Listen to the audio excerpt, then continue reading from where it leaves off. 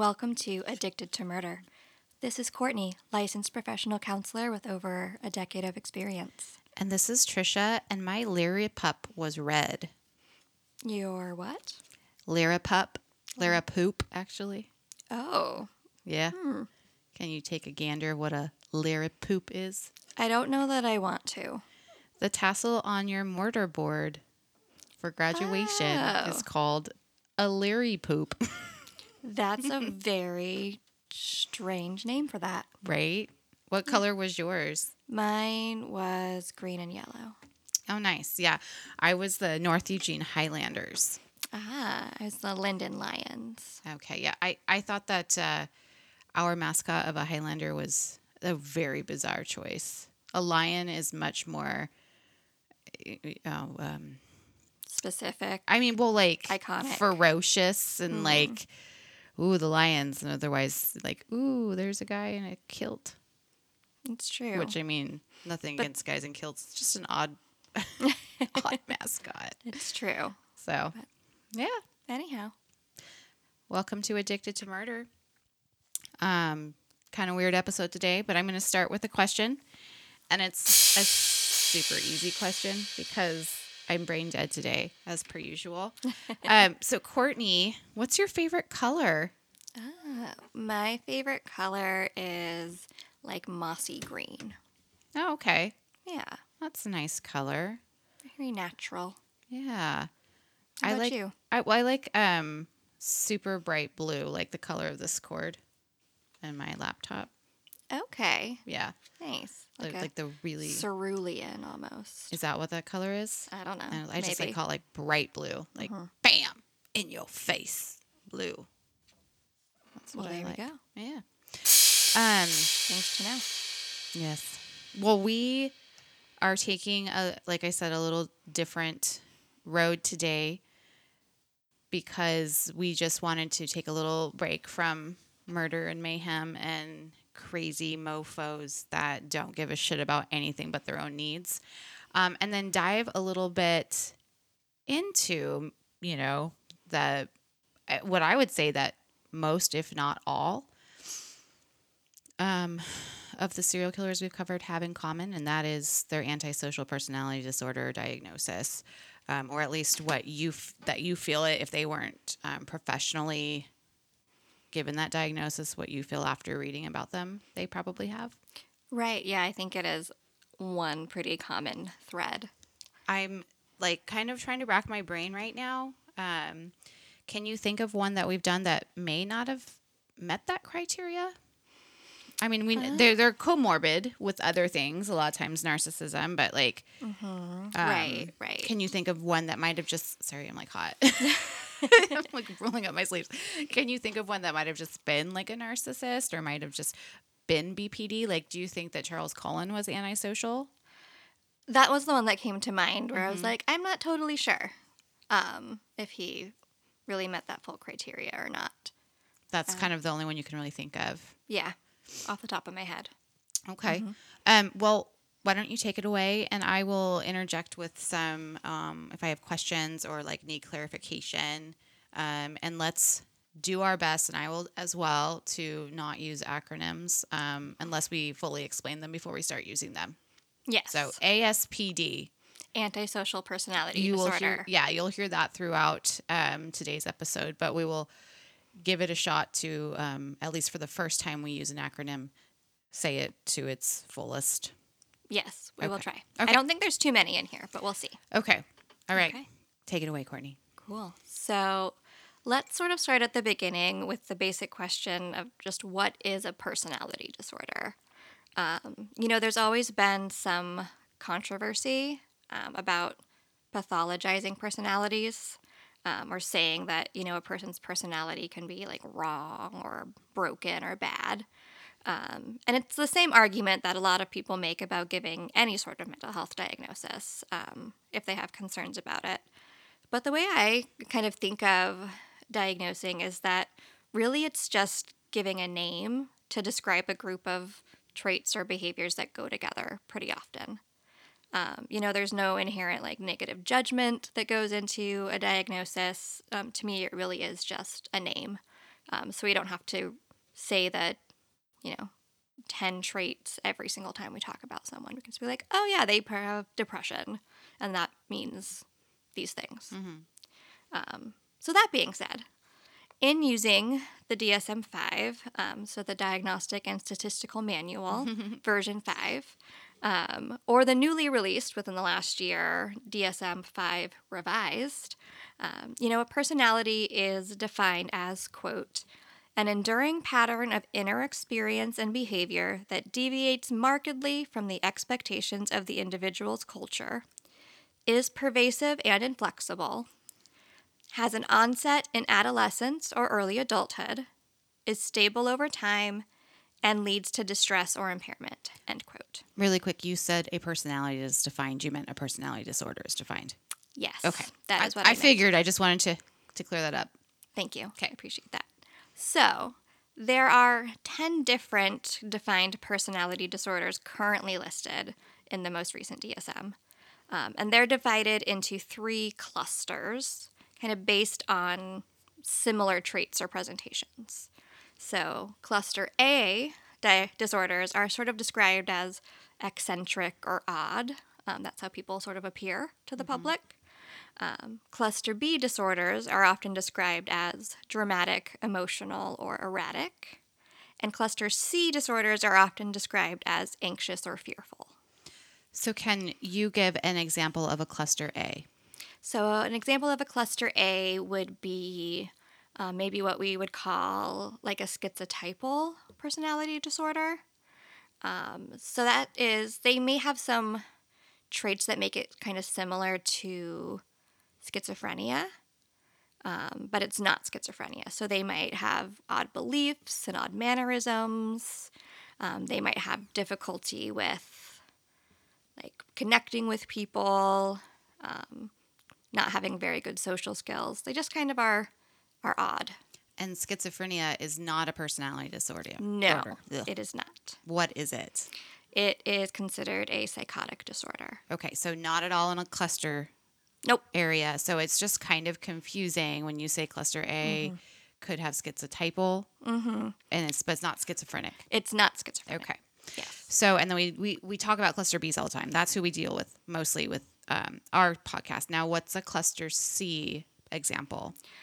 So a cluster C example would be maybe what we call like dependent personality disorder. So they are, someone who is overly attached to somebody in their life and gets very, very anxious if they're not around them, can't make decisions without them, just sort of very, very clingy. Okay. But So- like times 1,000. Okay. Yes. Okay. So, and you're saying that antisocial personality falls into cluster B, Yes. along with narcissistic personality disorder, as well as borderline personality disorder and histrionic, which there is talk that may at some point be removed. Correct. Yes. Okay. So based on what you just said, does that mean that, sociopathy or psychopathy is somewhat actually culturally defined? Because you did reference that it's going against the expectations of an individual's culture. So like say someone that we may classify as a sociopath in America may be in another culture, not defined as that. Because in some cultures it's permitted to use corporal punishment or, basically own your wife or children and do whatever you want to them. And that is okay. That is even expected. Things that might be illegal in the U.S., but maybe not somewhere else. Would that then mean that person in question may not meet the DSM criteria? That's actually a good question. And I'd say the short answer is no when it comes to psychopathy in particular. So the cultural expectations when listed in the DSM kind of refer to things that are more like cultural or religious beliefs or customs that, are different across cultures. So that might include things like cultural or religious beliefs where talking to spirits is a normal thing, or believing in demonic possession, that kind of thing, which, in the U.S., across the board, might be considered like, oh, you're delusional because you believe that you have a demon inside you, kind of a thing. But in another culture, might not be thought of that way. Or, things like how in US culture, right, avoiding eye contact can be seen as rude or shy. But in many Asian cultures, it's completely normal and considered respectful to not make eye contact. So someone who's like, it's hard to find a culture where it is okay to hurt people to get your needs met. Yes. So then that would be what would cross cultural boundaries, right? In a typical fashion. I mean, there like are some that. like terrorists or people that we consider terrorists that might disagree with you. So it is like kind of a gray area. But okay, we'll stick to the U.S. Right. for that. But I was just curious because that's kind of weird that they, to me, that they threw in that based over culture. Because to me, the more we talk about this stuff, the more it's like the person who has the sociopathy and psychopathy tend to do things either they get off on hurting others, or they just simply don't care if they hurt others to get what they want.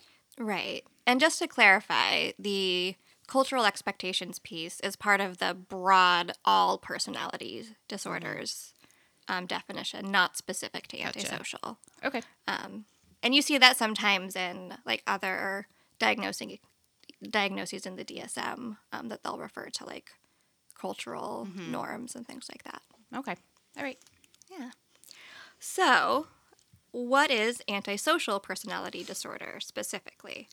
Now, in the DSM, there are actually kind of two ways of assessing personality. There's this traditional formulation that lists specific symptoms or behaviors that have to be met. And then at the very back of the DSM, there's a section for like proposed disorders or proposed changes. And in the DSM-5 and 5R, there's a new proposed system for looking at personality disorders that is more multidimensional and looks closer at identity, specific personality traits, and kind of overall dysfunction, as opposed to just like, well, if you have A, B, and C, then you have this. And so I like that kind of new system better, but the old system is what is technically still being used. So anyone who has a diagnosis of antisocial personality disorder would have to meet kind of that traditional criteria first. So let's look at what those are. Okay. So to receive a diagnosis of ASPD, we would need to demonstrate, quote, a pervasive pattern of disregard for and violation of the rights of others occurring since age 15 years as indicated by 3 or more of the following. So you have to have what you just said plus 3 of these things at least. Yes. Okay. So failure to conform to social norms with respect to lawful behaviors as indicated by repeatedly performing acts that are grounds for arrest. So you have to break the law. Deceitfulness, as indicated by repeated lying, use of aliases, or conning others for personal profit or pleasure. Impulsivity, or failure to plan ahead. Irritability and aggressiveness, as indicated by repeated physical fights or assaults. Reckless disregard for safety of yourself and others. Consistent irresponsibility, as indicated by repeated failure to sustain consistent work behavior or honor financial obligations. Or lack of remorse, as indicated by being indifferent to or rationalizing having hurt, mistreated, or stolen from another person. So if you meet the first part, so you've got a pattern of behavior that started by age 15 with 3 of those things, and then you also must be at least 18 years old, and there must be evidence of conduct disorder with onset before age 15, and the occurrence of antisocial behavior is not exclusively during the course of schizophrenia or bipolar disorder. Meaning those traits don't come out when they're having an episode of some other comorbid mental health problem. Meaning those things don't come out only Only. when they're having an episode of something like that. Okay. So that's like a kind of a long list to have to meet before someone can actually get that diagnosis. Yes. Yeah. Personality disorders are not given out lightly. So, there is a lot of criteria. And it's estimated that, less than 3% of people will ever meet criteria for ASPD. And it's a lot of times, to us, it seems like there's more than that because we're focusing on criminals. And Right. that's who tends, that's one of the caveats typically for having antisocial personality disorder is that you commit crimes. Right. So yes. in our world, it seems like, everyone has ASPD, but really we're just looking at a very small population. Right. Exactly. Because not everyone in the world is a criminal. Right.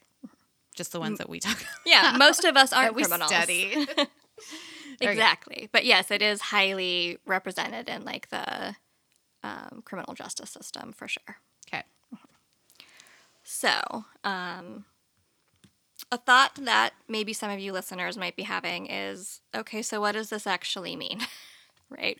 What should I look out for? And so this is where the alternative way of looking at personality disorders comes in, that kind of like new approach I was mentioning. Because from this new perspective, we first look at a person with regards to how they function in terms of their sense of self, through kind of how they self-identify and their self-direction, and through their interpersonal functioning in terms of like empathy and being able to have like intimate relationships with others. So when it comes to the self, according to this new formulation, that's what we're going to be kind of talking about for the next little bit. People with ASPD tend to be egocentric. So essentially, everything is always about them. And they gain self-esteem from their own personal gain and power. And because of that, they set goals based on personal gratification. So what's in it for me? And they're not motivated by what's called prosocial, which is sort of looking at like the greater good, or traditional ethical values that kind of the rest of the population might have. So essentially, someone with ASPD is thinking, I'm going to do what's best for me and what I want, and I feel good about myself when I get what I want. So what I'm hearing is they get off putting others down. Is that typically a big motivator, or is it just part of the fallout when you're dealing with someone with antisocial personality disorder? It's not so much about enjoying putting others down as they literally don't care about other people. So other people feeling bad is more of like a side effect of a person with ASPD trying to get what they want. Like they're just as likely to be charming and nice if it will work out better for them. Yeah, so they are indifferent. Essentially. Most of the time, they're indifferent as opposed to being malicious in their thinking. Until you get into the serial killer sadist kind of thing. Yes. So then when it comes to the interpersonal side, people with ASPD tend to lack concern about other people's feelings, needs, or suffering, and have no remorse for hurting or mistreating another person. So because of this, they aren't able to have mutually intimate relationships.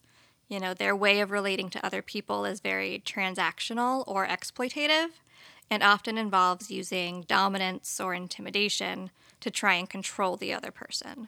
So essentially, my needs are all that matter, and what am I getting out of this relationship? So basically, if you're in a relationship with an antisocial partner, it'll most likely be very one-sided. Like, what type of person would let themselves fall into that relationship? And also, what would happen, do you think, if two antisocials got together? Maybe that never would happen. I don't know. Yeah. So it would definitely be a very one-sided relationship if it was someone with ASPD and a normie, as we'll call them. Good con artists which many people with ASPD are are very good at finding people's weaknesses and triggers and recognizing who might be more naive or eager to please or easily manipulated. So if you kind of fall into that category, You're probably a little bit mental or emotionally damaged before you meet them. oftentimes, yeah, or you're kind of like a people pleaser, or But that usually stems from trauma. a lot of people times, yes. pleasing. Yep, a lot of times it does. So then, hypothetically, if two people with antisocial personality disorder met, they would likely recognize each other for what they are because they are good at reading people. And it would probably end up being either a very productive partnership where they kind of work together to achieve their wants and desires, or it would be very volatile and probably violent. Okay. Yeah. So once we look at, okay, how well is this person, doing in terms of their sense of self and how well are they able to connect with others, we look at the second facet of this new model, which is all about specific personality traits as they relate to what's called the Big Five dyads. So a dyad is like a pair of opposites, essentially. What do you mean? What is a pair of opposites? Can you pair give of an opposites? example? I'm not following that. Yeah, so for example, hot and cold Okay. is a pair of opposites. Okay. Yeah. So the original, quote, Big Five personality traits were identified and labeled by a group of psychologists studying personality development between the 1960s and 80s. And in this model of personality, people exist kind of on a spectrum between the two opposites, but tend to lean at least slightly towards one or the other. And so in the DSM-5, in this specific model, it slightly changes the names and descriptions of kind of the main dyads, but the general ideas are the same. So I'm going to go over each one of these. So the ones we're looking at are what's called negative affectivity versus emotional stability, which is all about how much control do you have over your emotions. We look at detachment versus extroversion, which is all about interpersonal skills. How well do you relate to others? Antagonism versus agreeableness. Basically, how nice are you? Disinhibition versus conscientiousness. How thoughtful are you? And psychoticism versus lucidity, which is how well are you based in reality. So in total, each of these 5 larger areas include 5 smaller specific scored traits. So 5 for each of the 5 dyads is 25 in all. And then each personality disorder has a different combination of those 25 traits that are associated with it. Any thoughts or questions that come up trying to explain that? In my mind right now, I'm picturing a mental health professional interviewing someone who might have antisocial or a personality disorder, and they're asking them questions, and then the mental health person is scoring them on each of these things, like 1 through 5. So, like say the negativity or negative affectivity versus emotional stability. If they had no control over their emotions, they would get a 5. If they had a lot of control, they get a 1, or is it the other way around? Or am I totally off on A little this bit off. scale? Because I'm not really Yeah. sure. This might be a little bit over my head without like seeing a visual representation of it. So I'm trying to follow as best as I can. Right, yeah. So you are partially right on and partially a little off. Okay. So Sounds essentially, like me. yeah. So let's say, just to use sort of a simple example, if you are looking at somebody's niceness, right? So they're agreeableness. And these are not the specific traits for agreeableness. These are just things I'm making up right now.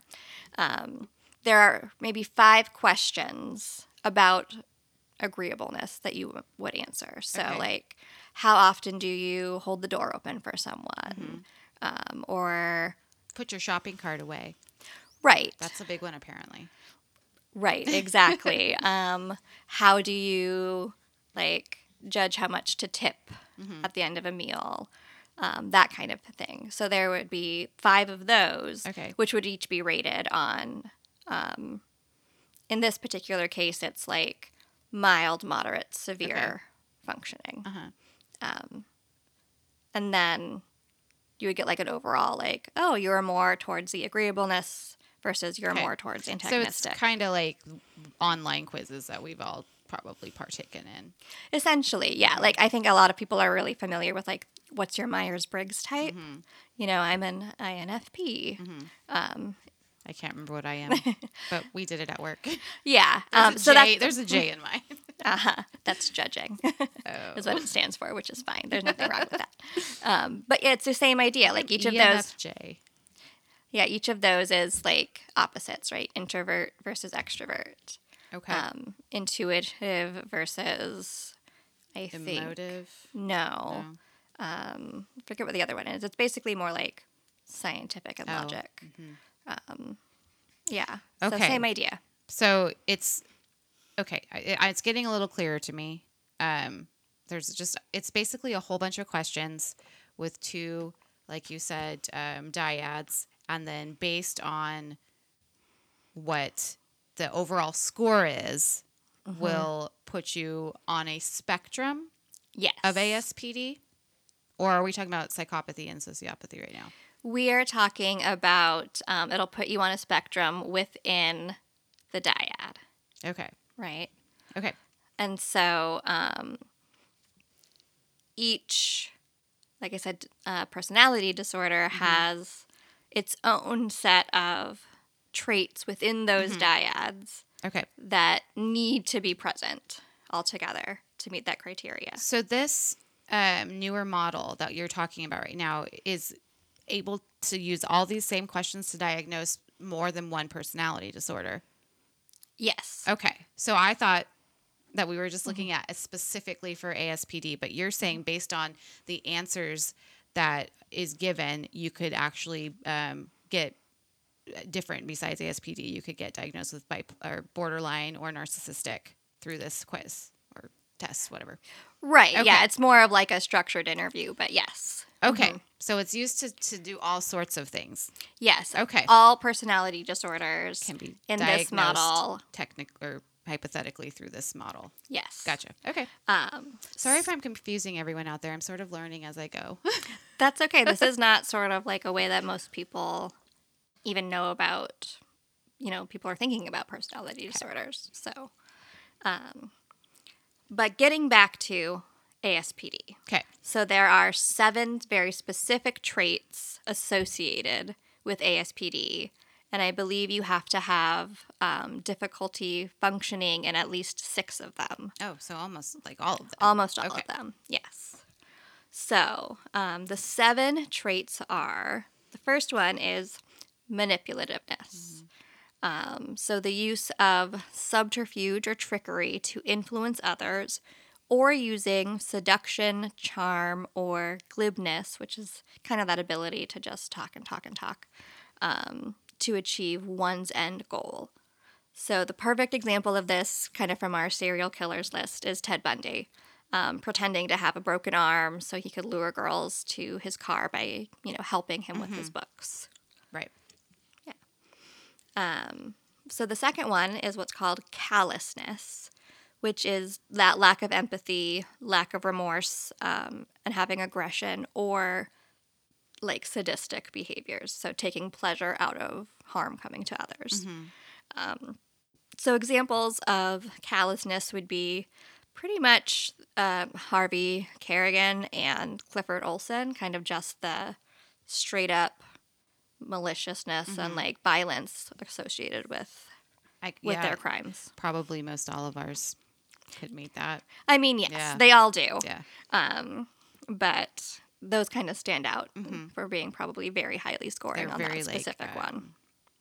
very monstrosities or monstrous, like in the way that they killed their victims. Yes, Very, yeah. exactly. Okay. So then the next one is deceitfulness. So dishonesty and fraud, misrepresentation of self, embellishment or fabrication when relating events.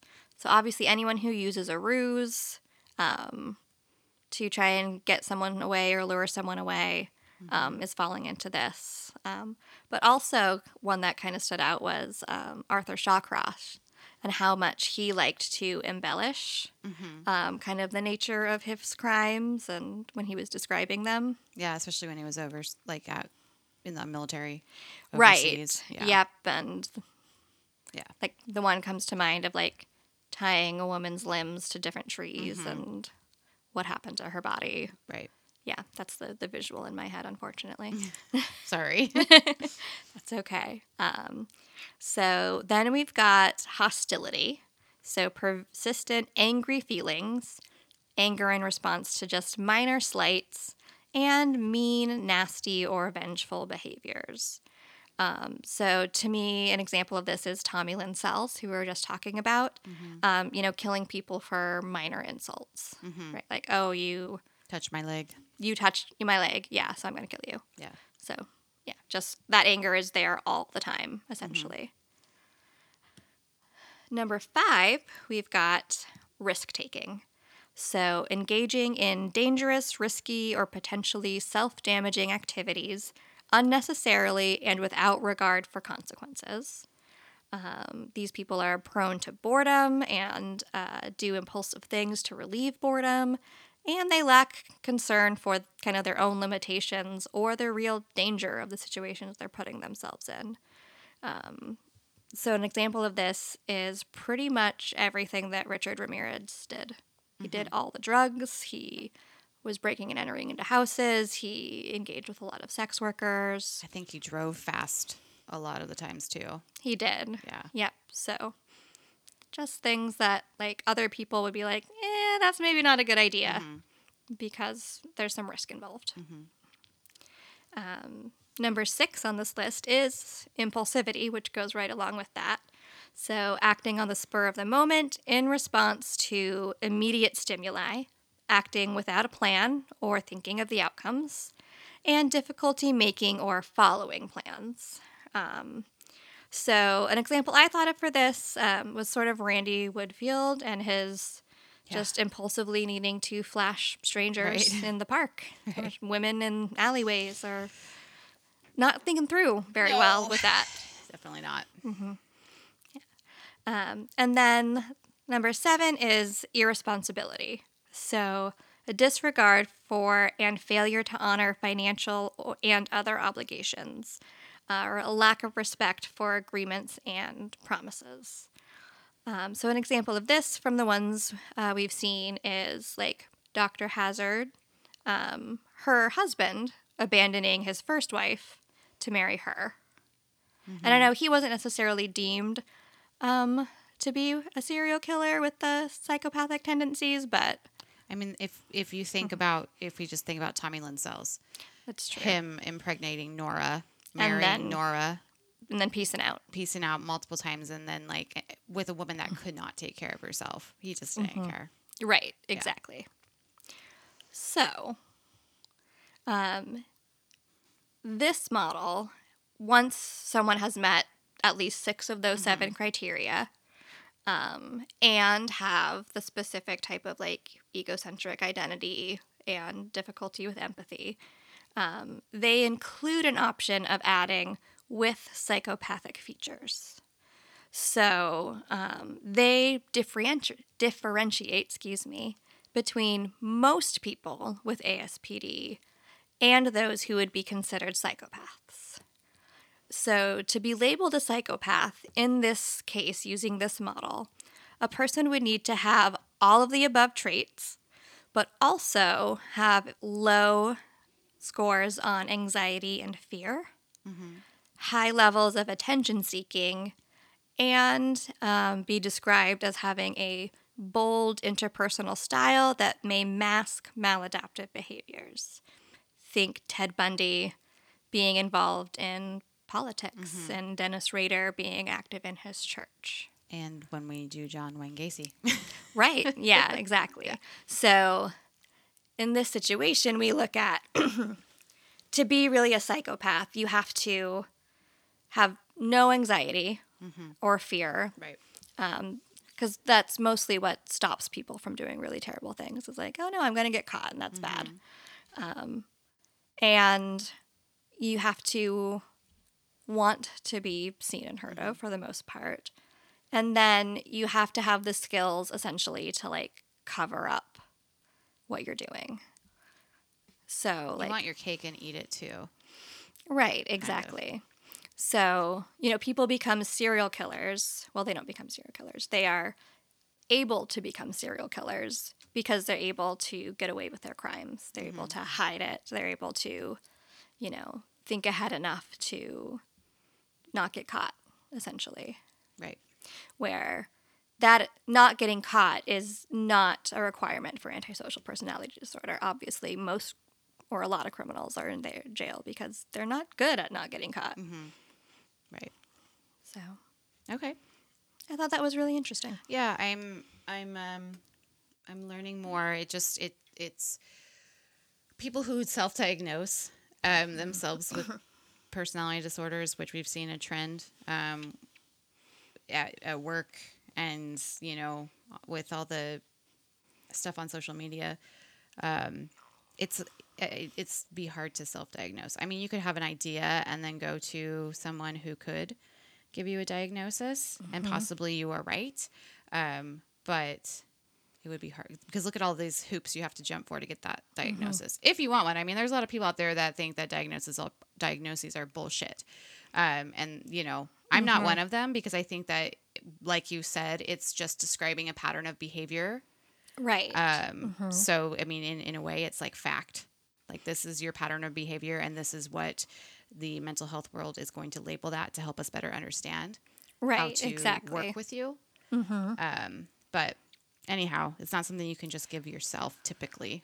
No, like it is, I think just there's a lot more complexity to personality disorder than I think a lot of people think. Yeah. And really to a vast majority of mental health diagnoses at all, there's more.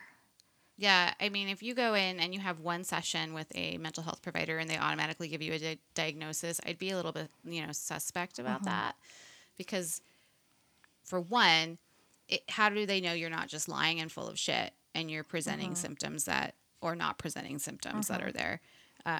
So I think it takes a while. I mean, I know with me personally, I think it was 3 years before I was diagnosed, because she had to see this pattern of behavior that I had presented over and over and over again. Right, right. So I will say, just sort of a caveat with that is that we are required to give a provisional diagnosis after a first visit, mainly just for like insurance billing kind of purposes. But that would be something like, oh, maybe you have like a depressive disorder. right, you wouldn't straight up. But diagnosing a personality disorder in one session would be very unlikely and probably not very ethical. Yeah. Okay. All right. Yeah. So, any other thoughts or questions about being diagnosed with antisocial personality disorder before we look at I don't like think how to so. notice them and how do you survive in a world full of psychopaths? No, I don't think so, but I can see how most antisocials most likely wouldn't be diagnosed until they are arrested and forced to take or to do mental health evaluations, because I don't see the antisocial most likely seeking help because they don't think there's anything wrong.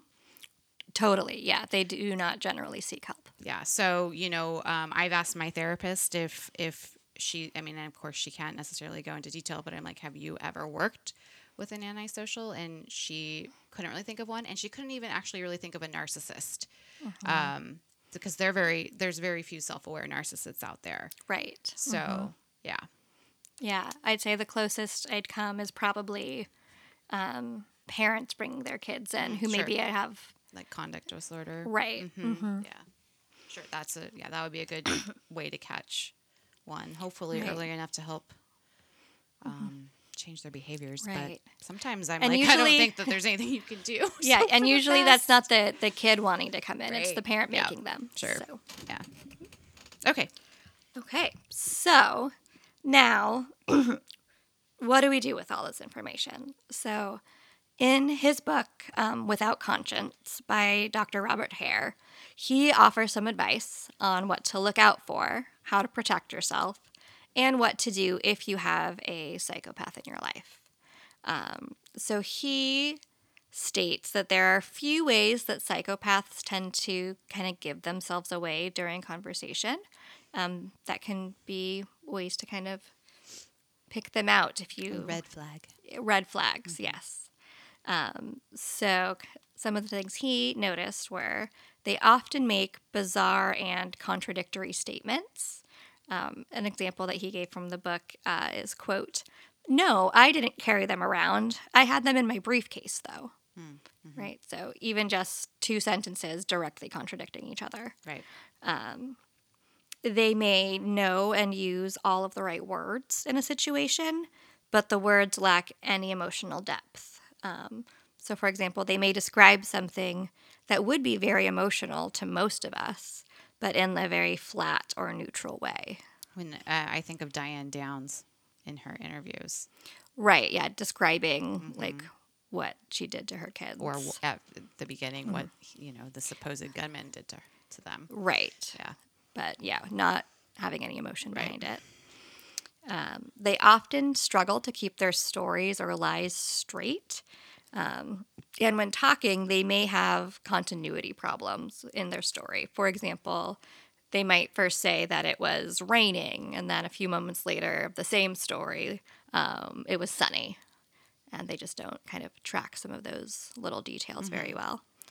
And so they often tend to also go off track or change the subject in the middle of a conversation based on some connection that's only in their heads. Like a tangent.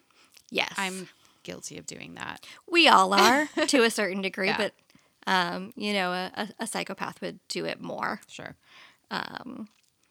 And additionally, psychopaths tend to use more hand gestures known as beats. So these are the type of hand movements that we all use, say, like when we are trying to remember a specific word or a detail about something. And these are usually like unconscious and unintentional. We even do them like when we're on the phone, when no Right. one's there to see it. Yeah. Because it's just part of kind of our natural response to Stimuli, like mental. to communicating, right? And so psychopaths do these a lot because they are basically creating the stories as they go. So they're always kind of searching for the next thing to say. Okay. Yeah. Why do you think that they like make up so much or lie? Is it conscious on their part? Yes and no. I'd say I think, oftentimes psychopaths are, like you said, like we looked at, trying to get something out of you, trying to manipulate you in some way, and they don't really have like a lot of true feelings about a lot of things. So oftentimes they have to like make something up to make their story make sense. Yeah, at least or in their mind. Right. Or to try and make the story be what they believe the other person is wanting or looking for. Okay. Not to mention, some of them just think it's fun to see what they can get away with. Sure. So being aware of what to look for, like knowing those communication things, is the first step in protecting yourself from falling prey to a psychopath. And so now, hopefully, our listeners, we have some basic understanding of kind of how their minds work and how they communicate. But don't blame yourself if you miss signs. Even experts get fooled fairly often. So, Hare's next piece of advice on protecting yourself from psychopaths is don't be influenced by props.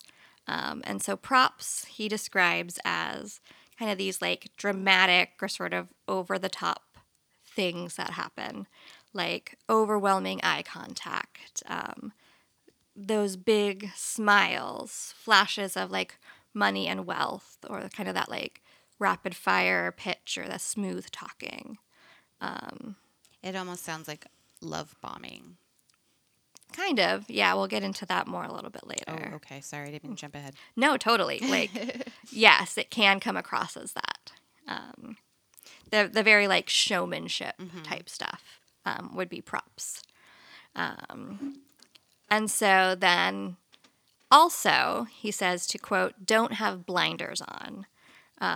So psychopaths, right, like most of us, like to make a good first impression and will be on their best behaviors in the beginning, right?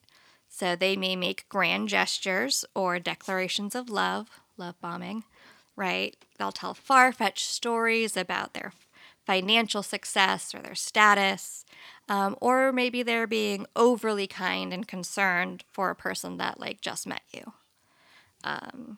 And so essentially, not having blinders on is all about if it seems too good to be true, maybe it is. Or if people around you are seeing things and have concerns, listen to them. Don't, as much as possible, just sort of like focus only on what this one person is telling you. Okay. And then also, stay aware when you're in high risk situations, like singles bars, cruise ships, foreign airports, really anywhere where you may be alone or isolated. And kind of the last thing is know yourself. Know what your weaknesses are because that is what the psychopath will target. Are you a sucker for compliments? Can you never pass up a great deal? Kind of know what these things are that you tend to fall for. So let's talk a bit about like what would one of your weaknesses be in that area? I think for me, anything to do with like animals. Oh yeah. Like if someone's like has a really cute dog or like it's like, oh no, this baby bird fell out of the nest. Like I'd have to be like real tempted to go and try and save the baby bird or pet your dog. Yeah. Or if they had cute pictures like on their phone that they were showing me. That's a good one. I am a sucker for dogs. I'm not really for babies. That one wouldn't get me. But I am also extremely naive and very, very gullible.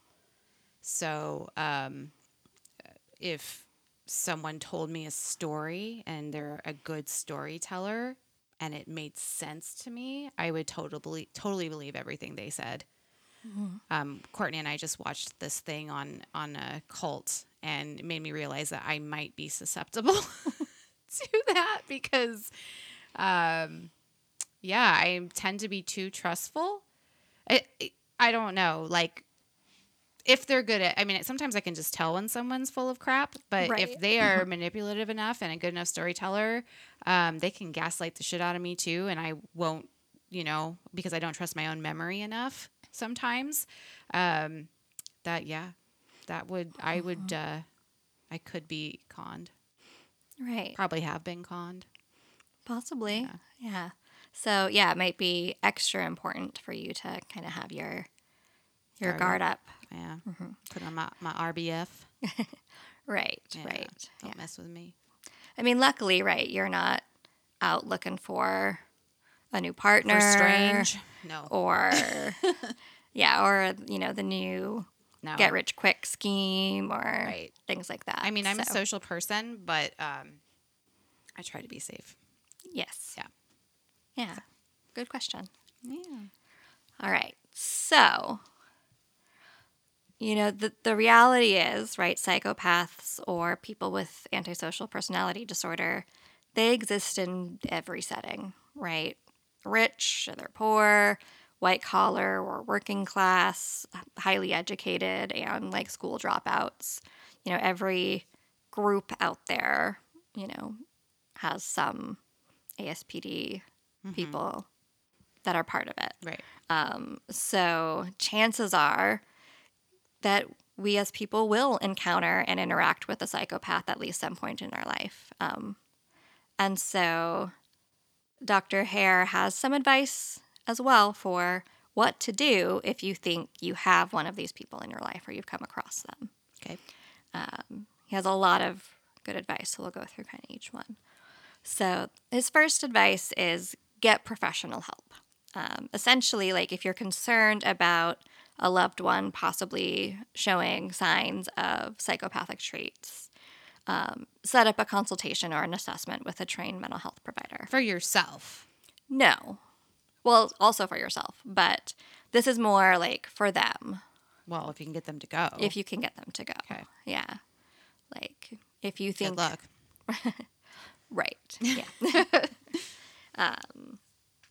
So this is kind of like maybe more if you're like a parent or a sibling or something.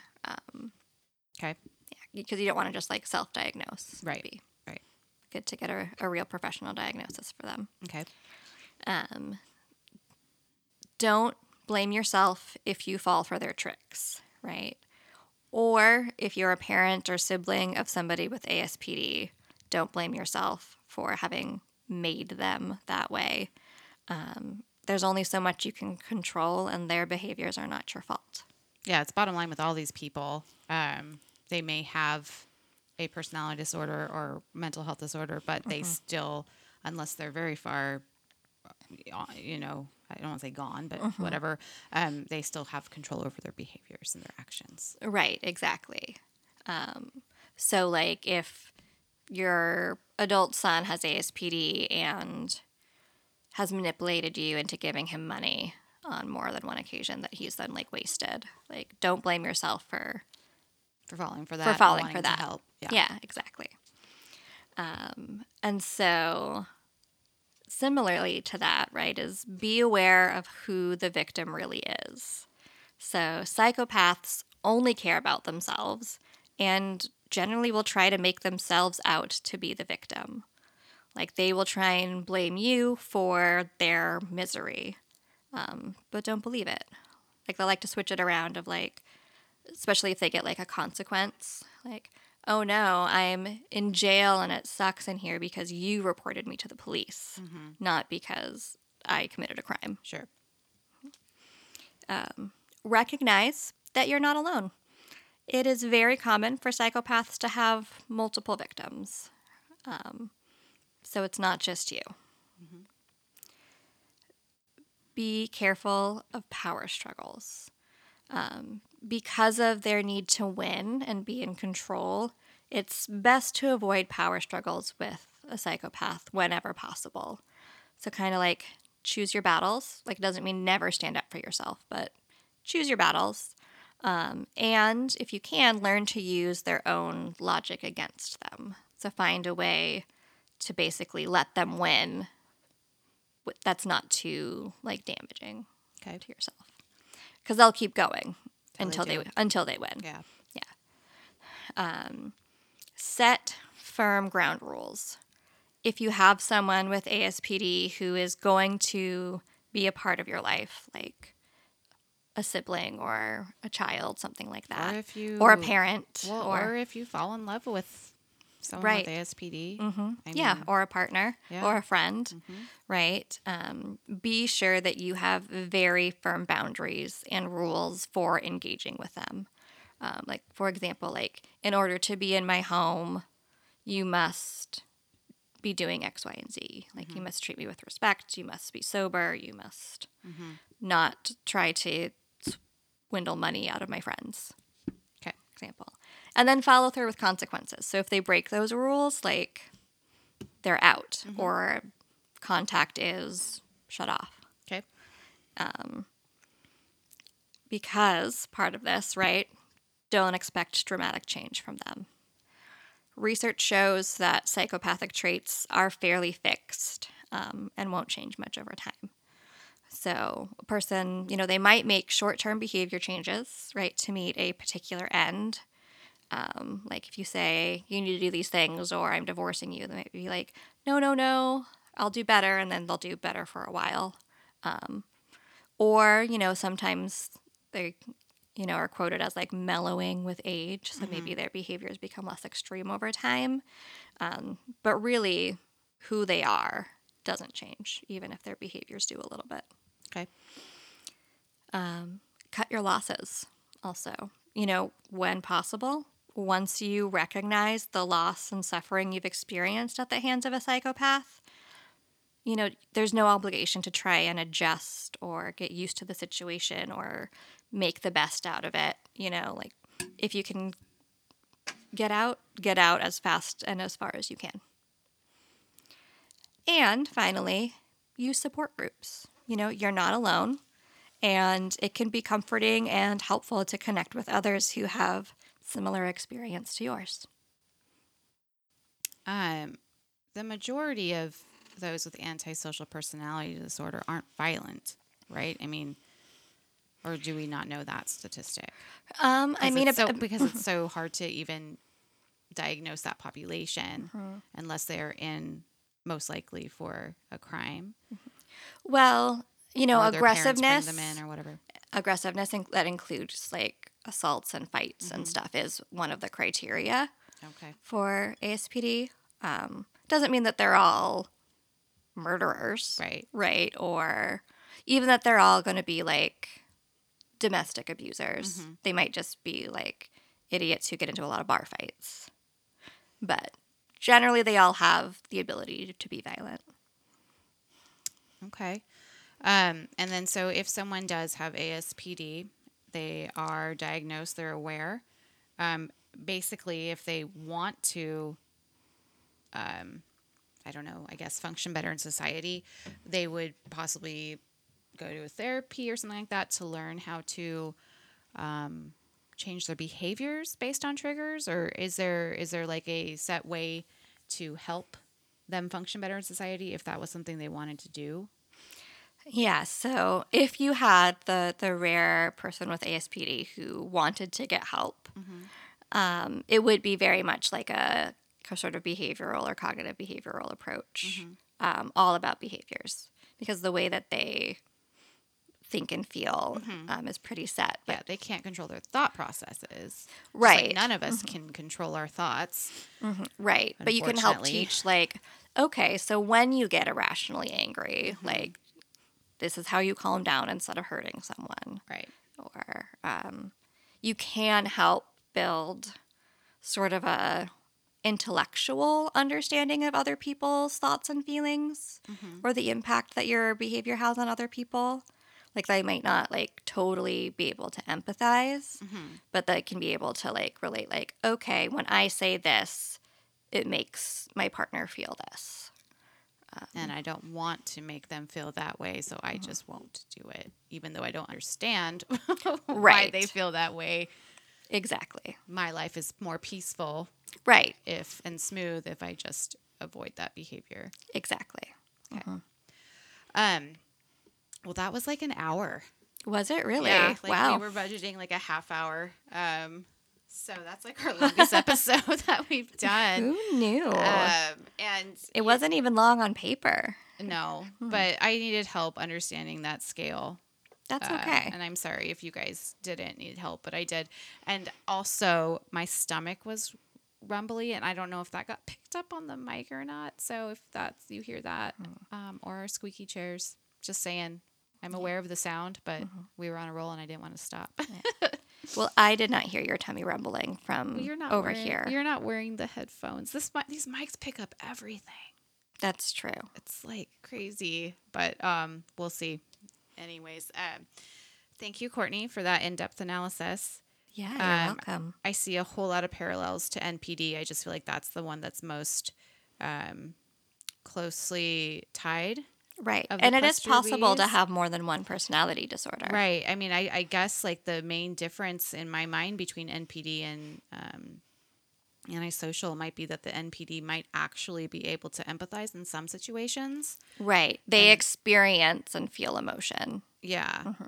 They might not care if they hurt others, but they feel more Right. than the antisocial does. Yeah. But And they are able to have more intimate relationships. yeah, they definitely, I think all the cluster Bs would, if they were in a relationship, like, and they wanted it to be functional, would have to have boundaries, talks about boundaries 100%. on both sides of the Yes. relationship, not just the one with the disorder, because, the person on the other side also has to be able to tell them, I'm not formulating this right, but anyhow, I think that it can work. I think it would be really hard to have a partner with antisocial personality disorder, but maybe that's naivety in me, but I think it could work if you had the right combination and the right ground rules. And, as we see, a lot of these people do well in the ones that we've studied do well in a structured environment. Sure. Yeah. And I mean, there are a lot of very successful people with antisocial personality disorder, like investment hedge fund managers and lawyers and politicians. Like they might meet all this criteria. The only thing being that like maybe they haven't. It's hard to say they haven't committed crimes, but maybe they haven't, or at least they have not been caught for committing crimes. Or they haven't committed a violent crime. Right. Exactly. They're more likely to commit something like fraud or something like that. Because they, Think Bernie Madoff, right? Like the cultural expectation of them to feel something isn't there. Right. So it's hard to have their behavior dictated by something that is almost like an imaginary thing to them. Right. And for them, they wouldn't think anything of stepping on someone else to get to the top. That being all said, if we have any listeners that have antisocial personality disorder, diagnosed, and you have something you want to say, either for or against what we've just discussed, let us know, because neither Cortney or I have it. Right. So yeah, we can sit here all day and study it and like maybe even talk to people that have it, but like we've not experienced it.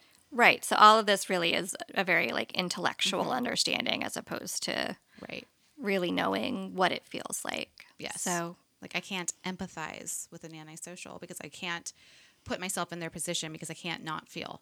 Right, exactly. That makes sense. That does make perfect sense. So, anyhow. Yeah. All right. Well, so next week we are back to our regularly scheduled program of going over awful people who do awful things. And this next one, we're on the fence of even doing it because it's so controversial. But unless something changes, we're going to give it a shot. And you'll see why next episode. But until then, Cortney, let me think. I didn't write this up ahead of time.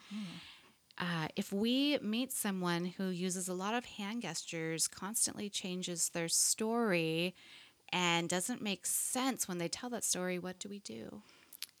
Go nuts. Go home. And maybe go to therapy. Yeah, depending on how involved you got with them. Yes. But mostly, just go home. Yeah, just leave. All right, everyone. Be safe, and we'll see you next Tuesday. Bye. Bye.